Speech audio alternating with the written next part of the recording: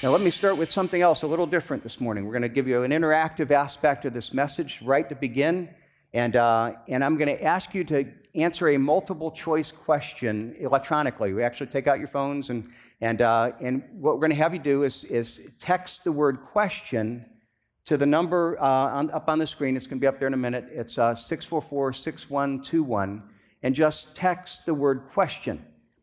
And if you do that, what's going to come back is that there will be a response, and it will ask a question back in response. And the question is this: what best expresses your understanding of and feelings about spiritual gifts? And it's going to give you 4 answers or 4 choices.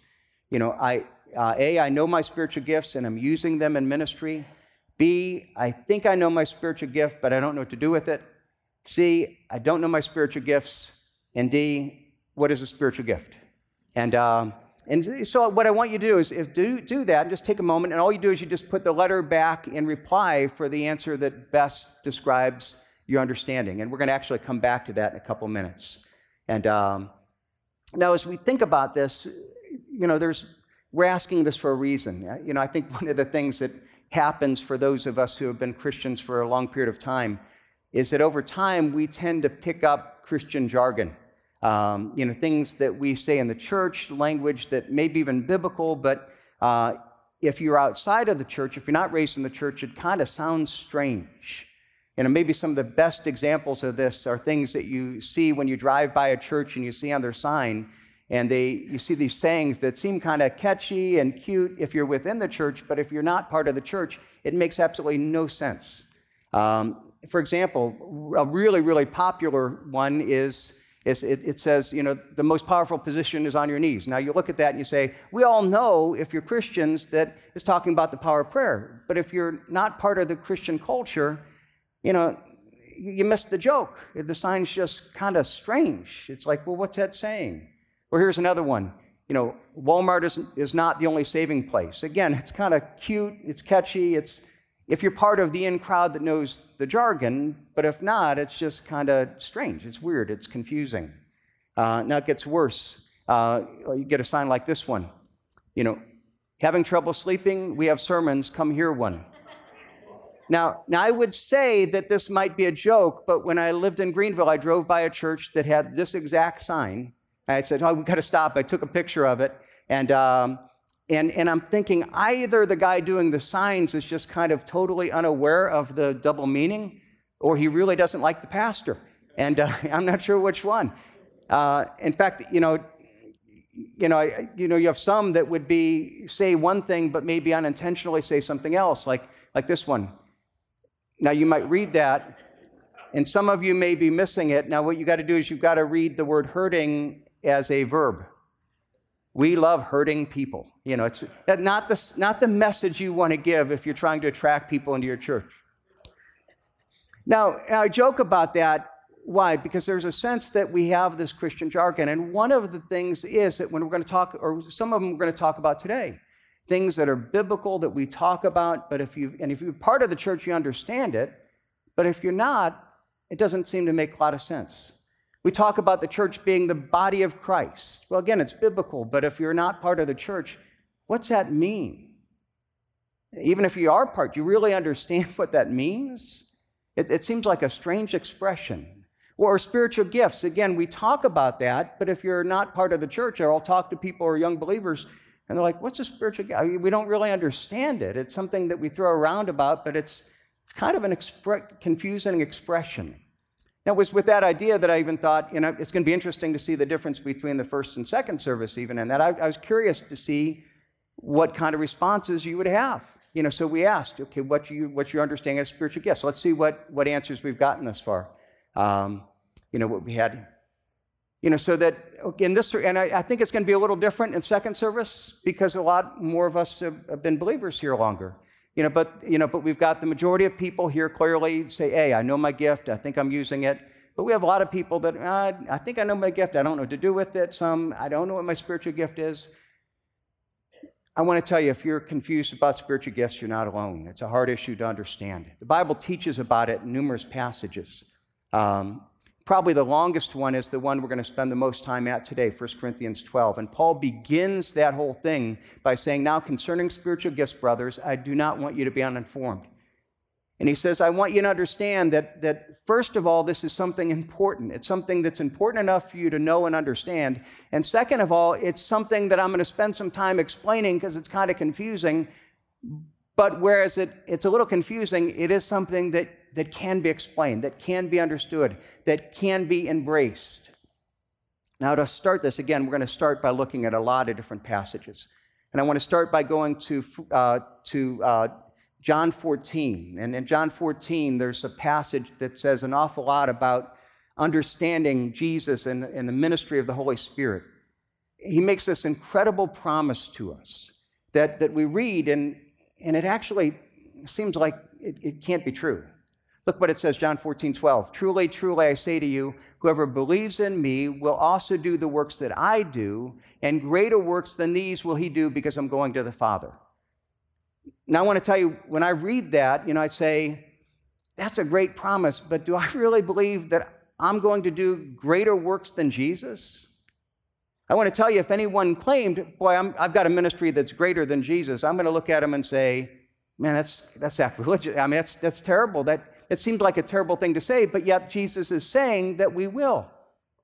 Now, how does that work out? Now, I want you to notice when he says, how will we do these greater things? He says right here at the end, because I am going to the Father. So Jesus is saying for this to happen, he needs to go away to the Father. And now let's look at a couple verses later, verses 16 and 17, and he starts to unpack this. And I will ask the Father, and he will give you another helper to be with you forever, even the Spirit of truth, whom the world cannot receive because it neither sees him or knows him. You know him, for he dwells within you and will be within you. So Jesus is saying, I'm going to go to heaven, I'm going to ask the Father, he's going to give a helper. And we know from further on in the passage, that's the Holy Spirit. And it's because we have the Holy Spirit, therefore we're going to do greater works than Jesus. Now to further understand it, let's go a few pages over, John 16, look what he says. Nevertheless, I tell you the truth, it is to your advantage that I go away, for if I do not go away, the helper will not come to you, but if I go, I will send him to you. Again, I read that, and at first I think, wait a second, that's not to advantage. Man, it'd be awesome to be the disciples. It'd be awesome to be there when Jesus was there, to be a part of his ministry. How in the world can Jesus say, no, this is to your advantage that I'm going away? There's a real sense that what Jesus is saying is that we will have more of God in the world if he leaves than if he were still here. Now, if you read everything that Jesus is saying, here's his point. When Jesus was here, he was the perfect manifestation of God on planet Earth. He is God, and he was God in human flesh. But when he took on human flesh, he took on a body, he was limited to a single space and time. So that in his ministry to the world, he could only be at one place at one time. He wasn't omnipresent. He gave that up, in a sense, for that time. Now, whereas it was great to have Jesus on earth, the fact is that when we think about him building a worldwide ministry, the fact is that if he was here, he was always limited to one time and place. And what Jesus is saying here is that I'm going to the Father, and as I go to the Father, I'm going to now send the Holy Spirit, which is God, and he's going to come within you, and he's not only going to come and enlighten you and convict you and give you relationship with me, but he's going to then work through you so that each one of you has God within you. And that's exactly what happened in Acts chapter 2. The Holy Spirit comes, and he fills the people, and they are filled with the Holy Spirit. So there's a sense that God himself in the person of the Holy Spirit comes into the life of every believer. And so that's what is saying now in John 14:12. When it says, whoever believes in me will do the works that I do and even greater works, it's not that any one of us will do greater works than Jesus Christ. It's that all of us together do greater works than Jesus Christ. Because all of us suddenly have now the presence of God throughout the whole world. So that even when we go into the greater Akron area, we have 400 people representing Christ in all these different workplaces, all these different neighborhoods, all these different communities, that we have a chance to, in a sense, take the work of God more broadly than he would if Jesus was here only in his presence. See, the Bible is teaching that literally we are entrusted with the continuing ministry of Jesus Christ on earth. See, we will do greater works because we are doing his ministry, not in one place, one time, but through all of it. In fact, if you see this, one place it really clearly taught in the book of Acts. Many people may not realize that the book of Acts is actually a continuation of the Gospel of Luke. It was written by Luke. And so if you look at the beginning of Acts, we see this. Look in Acts chapter 1, verse 1. It starts off, in the first book of Theophilus. Now, the first book is the Gospel of Luke.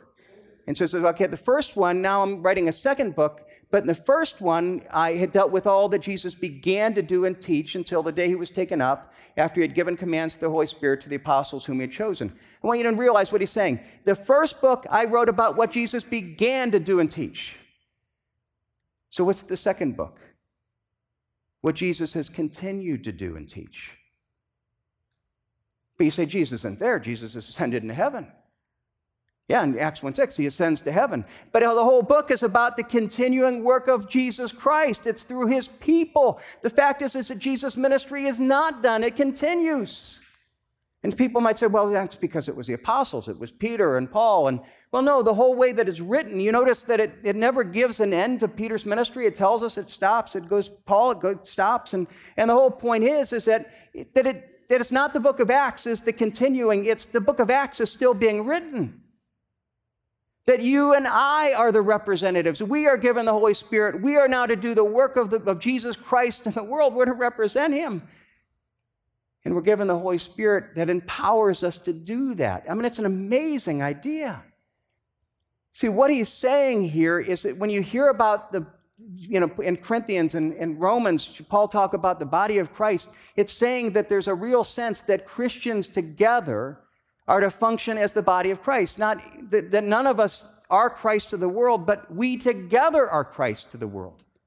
That there's a sense that each one of us, again, none of us can do all that Jesus did, but each one of us has a little piece of what Jesus did, a little piece of the power, that we have this little one area that we represent Christ. And so when we come together, I'm the hand and you're the foot or the eye, and we come together and we're all functioning. And together, we're Christ to the world. That's what we're going to see in Corinthians. Paul talks about in Romans. For as one body, we had one members, and the members do not all have the same function. So we, though many, are one body in Christ, individually members of one another, having gifts that differ according to the grace given us, let us use them. See, we're all part of the body of Christ, and it's an incredible idea. Well, Jesus was everything. He had the whole body. See, we have one little piece. But our piece in it is essential. It's vital. Because we each have to do our part, and then when we join together, we represent Christ to the world. Now, what it's teaching here is that there's a sense that the Holy Spirit comes in us, and he empowers us to represent Christ in one area. He entrusts us then to take what he has given us and to be faithful in representing Christ. That it's not something that we can say, well, Pastor Mike can do it, or we got staff, or we got this, or no, we're all part of this. That each one of us is an essential part. Each one of us is entrusted with this being faithful to what God has called us to do. None of us can do all that Jesus did, but all of us does a little part of what Jesus did. So let's go back to 1 Corinthians, and you see that Paul explaining this. And he explains us, talking about that he has given us the manifestation of the Holy Spirit. That's the terminology. Again, now 1 Corinthians 12 is this passage that probably is the longest of them all that explains spiritual gifts. We saw in the very beginning of verse 1, what does Paul say? Now concerning spiritual gifts, brothers, I don't want you to be uninformed. This is important. There's truth here. So then he begins to explain this whole nature of spiritual gifts. And let's go to verse 4 and look what he says. There are varieties of gifts, but the same Spirit. There are varieties of service, but the same Lord. There are varieties of activities, but the same God who empowers them all and everyone. We're all called to do different things. So it's not just teachers that matter. It's people that are greeting people at the door. There's all these different things. We're all these different gifts, all these different services, all these different ways, but all of them is the Holy Spirit empowering us to do it. And look at how Paul describes it then in verse 7. To each is given the manifestation of the Spirit for the common good. Each one of us, if you are a believer in Jesus Christ, what it's saying is that when you receive the Holy Spirit not only empowers you, not only gives you a relationship with God, but he seeks to make himself manifest. So that there's an aspect of God's power, of Jesus' ministry that God wants to make manifest, that make visible to the world through you. And every one of us that are here that have a relationship with Christ have that. That's not my opinion. That's what the Bible says. But the key idea here is that we each have distinct gifts. With this, what the Bible talks about, spiritual gifts that represent distinct aspects of Jesus' ministry. That's the whole idea of the body of Christ, is that we have these distinct gifts, and each one of us are going to do different things that when we do it, people see Jesus through what we're doing. So some people are called to, yes, teach like Jesus would teach, and other people are called to serve like Jesus would serve, and other people are called to welcome children like Jesus would have welcomed children, and other people are called to pray as Jesus would pray. And you see, all of us are called to represent Jesus Christ in this distinct area, and we all have to do our part for the whole body and ministry of Christ to be represented in our church and our community. Now, that's the idea. So then how do we then understand and use these spiritual gifts? How do we know what our spiritual gift is? And again, we look at this and we say, it tells us that each one is given a manifestation of the spiritual common good, that we each have a spiritual gift. But the question is, do we understand it? Can we know how to use it practically? Do we know how to get from I know it and I'm using it to, beyond I don't know what it is to I know what it is to I know what it is and I'm using it? That's where we want to go. Well, first of all, a basic definition. See, when we think about our spiritual gift, if I were to I don't have this on the screen, it's a significant ability given by the Holy Spirit to every believer through which the Spirit makes his power known for the purpose of building up the church and its work. It's a significant ability, but basically, if you were to simplify it any easier, it's this ability that God gives us to, in that area, to be Jesus Christ to the world.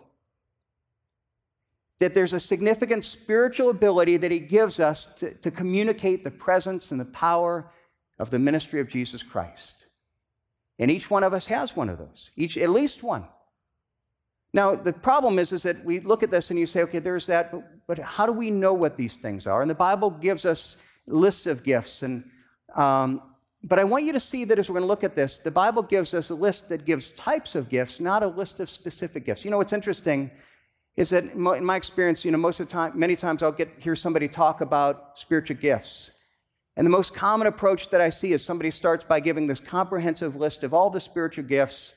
And well, here's all the gifts, and here's a definition and description of the list. So if you have this gift, here's what it means. And so here's a test so you know which one you have.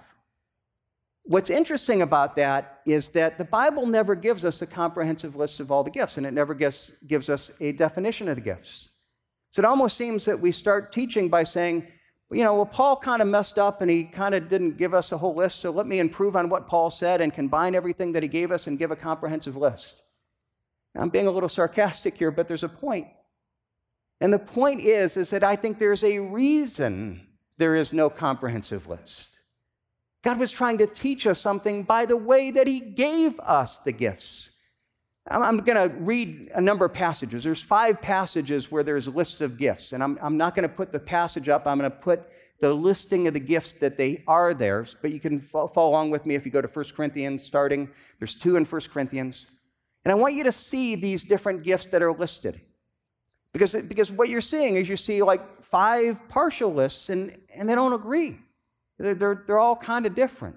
1 Corinthians chapter 8, verse 8 through 11. Or 1 Corinthians 12, 8 through 11. Here's for one is given the utterance of wisdom, to another utterance of knowledge, to another the faith by the same Spirit, to another gifts of healing by one Spirit, to another working of miracles, to another prophecy, to another the ability to distinguish between spirits, to others various kind of tongues, to another interpretation of tongues. These are empowered by one and the same Spirit who apportions to each one individually as he will. So we have this list. Now we go a couple verses later in verse 27. We have another list, and it's a little different. Now you're the body of Christ and individually members of it, and God has appointed to the church first apostles, second prophets, third teachers, then miracles, then gifts of healing, helping, administration, and various kind of tongues. Now notice that they have a couple of the same gifts, but there's also a lot that are left off, and there's some that are not given in the first passage. Then we go to Romans. Again, Paul is writing it here in Romans, and he gives another list, and this one varies again. Look what it says in Romans chapter 8 or 12, starting in verse 6. Now, this is getting smaller, but we're trying to help you to see these different gifts. Each having gifts that differ according to the grace given us, let us use them.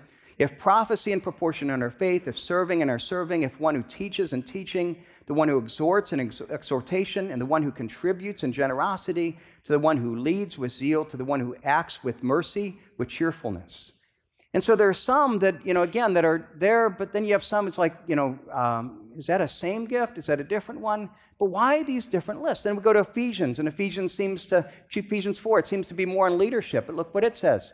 He gave apostles, the prophets, the evangelists, the shepherds, and teachers to equip the saints for the work of ministry. And then the last one is real quick in 1 Peter. Look, Peter just gives us a couple, but again, they're different. Show hospitality.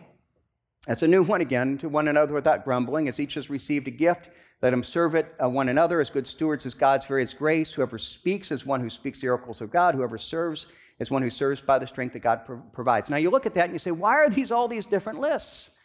And some of them, it's like here it's teaching in one place, but it's serving. In one place it's service. It's another place it's helps. Is that the same thing? Is it a different thing? And then you can even go to the Old Testament. In the Old Testament, it describes the building of the tabernacle, and it talks about how God gifted people with artistic ability, and that's not anywhere here. So I think there's certain things that are being taught. Number one, I think what he says is when you look at it, it says God has given certain gifts like. The idea is here's a list of gifts. He's giving partial list. And I think what he's saying is that there are many gifts.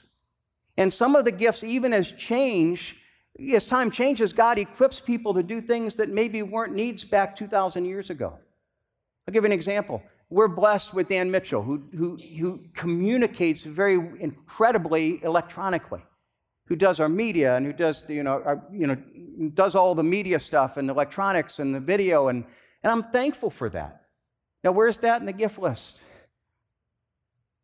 Now, the fact that didn't exist back then, could God have put it in the gifts list? Or maybe is the Holy Spirit still working and communicating in the ministry of Christ through means that we wouldn't have even thought of listing back then? Not only that, but I think the key thing is that I believe that God is telling us different types of gifts. He's giving us different categories, not necessarily a specific example. And a lot of times the problem is, well, here's the gift, and if you have this, then you got to do this. I don't really like to do that. And then let me take an example of teaching. I could say with some confidence that I think amongst the gifts that God has given me, he's given me the gift of teaching. All right? I believe that. But the key is that the gift of teaching isn't a single gift. It's a category of gifts. There's types of teaching gifts. And I can only do a type of teaching in a small window. I want to tell you, I'm thankful for Mona Hobstock, who teaches our 3- and 4-year-olds, because she does that way more effectively than I do. I'm thankful for Debbie Allen and the preschool. I see what they do with all these preschool teachers, and they would eat me up in 5 minutes. I could never do what they do. I'm thankful for Sonia DeBert. She is incredibly gifted with our 4th and 5th graders, and God has used her to impact many kids' lives. She has a gift of teaching I can't touch. I'm thankful for Nick Roberson and Ben Gerard and other men who work with the boys on Wednesday night, because they teach in a way that I could never do what they do. See, it's different kind of teaching gifts. But sometimes we think, well, if I'm teaching, I've got to do that.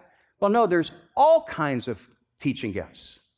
And if any of those people would have said, well, we have Pastor Mike, he does the teaching, it's covered. Well, no, I can't do what you do. You see, we need to have this diversity. And one thing that often happens in spiritual gifts is we kind of say, well, I can't do that. I can't do what that person does. And what we're doing is we're defining a specific gift by someone else. If I sit there and I say, well, I can't do what Sonia does, I can't do what Mona does, well, therefore I don't have a teaching gift, I'm not going to try, that would be foolish. Because God hasn't called me to that. He's called me to a different kind of teaching. And He hasn't called them to try to do what I do, because they're far more effective in doing what God has called them to do than I could ever dream. So we've got to know, okay, what has God called you to? See it broadly. But when we understand this whole area of giftedness, I want you to realize that what it's calling us to is ultimately to be Jesus to others in the area of that giftedness.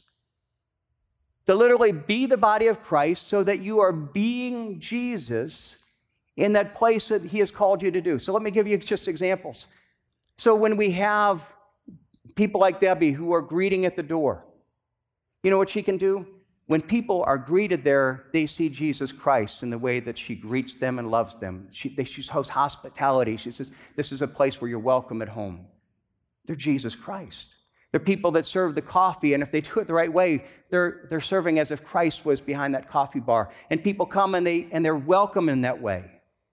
We have people working in the nursery. And if you're doing that well, Jesus said, that people are saying, I don't want the little children. Jesus, no, bring them unto me. And Jesus was praised because of the way that He welcomed the little babies. And you know what? You have people working in the nursery that are being Jesus Christ. And the kids know it. And the parents know it. And the ministry is effective. Or people that are teaching Jesus who are again, teaching children. And again, they're being Jesus Christ to these children. They're teaching in ways that I could never teach. You have people that are doing sound and light and, the media and things like that. And if you have any question, again, how seriously God takes that issue and if it's spiritual giftedness, go back to the Old Testament and read all the instructions about how serious He was about building the tabernacle and the temple and how He was concerned about it looking right. And so this is something that is really serious. God takes seriously. Or trustees who take care of the facility. And again, now somebody might say, yeah, that's not Jesus. How do I do that? I want to remind you of something. What did Jesus do for the 30 years before He started His public ministry? He was a carpenter. He built things. We have trustees who are being Jesus and are building and fixing things. And so that you have people driving in and they're seeing something about the facility that is welcoming, that represents God's glory. And anybody that knows, I could never do that. I don't have those abilities. Or prayer ministry or administration. And that's important for every area. And I think of, Emily in the choir and Jamie in the nursery and all these people that are doing things and are organizing things that I wouldn't have a clue to do. Or special needs ministry that communicates compassion and service and service. Or even this week I talked to someone who's just overwhelmed and just struggles and difficulty of life. And in talking to him, he says, yeah, there was this person that called me, and they called me and says, I'm really good at cleaning bathrooms, so I'm going to come and clean your home. And that person took service and he said, I'm going to be Jesus today. And he is being Jesus. He is part of the body of Christ, and he's representing Jesus beautifully. And someone else writes a letter and says, God woke me up at 5 a.m, and I just felt called to pray for you. So I prayed for you for an hour this morning. And that person is being Jesus. That person is literally being Jesus through a ministry of prayer. And that's beautiful. See, and what we recognize is that so many of us would sit there and say, I can't do that. I can't teach. I can't do the important thing. We all can do something, and it's all important. It's all vital. And when we recognize that it's not just, okay, what need do I feel in the church? It's not it. It's a question of saying, how can I be Jesus Christ in that area? How can I let the Spirit work through me so that I'm serving in this little tiny slice of the church, but I'm being faithful in the part that God has assigned me, and there I'm being Jesus. It's not just, Sunday mornings, it's what we do throughout. And so often God will take even things in your past and he will redeem it. So you have people that have been through divorce, that have started divorce recovery ministries, that are being Jesus to people struggling divorce, or that are taking issues like abuse and recovery and taking interests like sports ministry and saying, how can I bring Jesus Christ into the lives of people and reach people through sports ministry? And that's being Jesus Christ. It's bringing him into the culture and into the world. See, we all can do that. We're going to talk more about this in the next couple weeks, but let me just give you a couple practical steps to start with. A couple things just to, say, as you think about this, again, you may know what you're called. You might want to look a little further. Okay, where's God called me to? A couple practical, simple steps to start with. We're going to start with, a lot of that's part of what next week is. We've got the whole ministry fair. We're encouraging you to come, and you're going to learn more about what opportunities there are. You're going to see all these different opportunities, things that people that say, I would like to serve, but I don't teach. Well, there's tons of things to do. But I want you to start also by looking for a need to fill. What's interesting is that some of that might be you walking through next week and you're saying, well, I didn't know we had that ministry. I would like to do that. And that may be part of it. It may be that. But there are sometimes people say, I wish the church did this. Well, we didn't do this. We don't minister to that group very well. And I want, if you ever think that, I want to challenge you on something. Maybe you're the one that God is stimulating to say, here's a need, because he wants you to be the one that steps up and helps us meet that need. So I don't want to just ask, okay, here are the things that you're going to see next week in the ministry fair. It's possible that God may be calling you to a place in ministry even outside of what we're currently doing. Are you willing to see the need, step up, and say, God may be calling you to meet that need? Look for opportunities to serve Christ by serving people. Again, that's what we're talking about, because if you think of spiritual gifts and you think, that sounds scary, that sounds official, and no, all we're talking about doing is to say you're serving Christ by serving people. And how you're serving people? By being Christ to them. And something that seems to be insignificant, if you greet people with the eyes of Christ and they feel welcomed, if you greet the children, they feel welcomed, if you do things, facility with the spirit of excellence of Christ and it communicates something of his glory, whether it's music or art or sound or light, or if you just serve, you're going and making food for someone or praying for someone or cleaning you're serving Christ by serving people, by being Christ. And there are opportunities all around us for people to do that. And lastly, step out of your comfort zone by faith. Because for some, it's like, well, I'm not really sure what to do, and I'm not, and when we're hesitant to commit to something, and I'm not sure how it's going to go, and here's what I want you to realize. What it's saying is that God takes our willingness. We're going to talk about a lot more next week.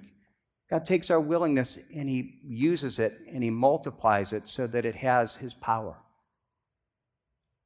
And you might be sitting there saying, I'm not really sure what I can do, and I'm not sure if God would use it. I'm not sure, I don't have the ability. Well, you don't have the ability. That's not the issue.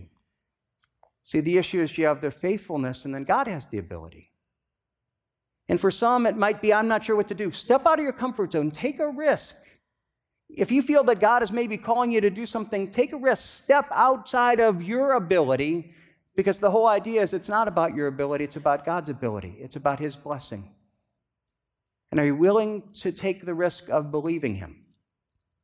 Taking him at his word and believing that he will use you in ways that go beyond who you are, but that are an expression of the manifestation of the Holy Spirit in your life, so that in this area you represent Jesus Christ to the church and the world. And as we together as a body of Christ represent each one of our parts, the world sees Jesus. Wouldn't that be a wonderful thing? Thanks for joining us. If you have any questions about what we talked about, Jesus Christ, our church, or anything else, connect with us on Facebook, Instagram, or by email. We'd love to hear from you.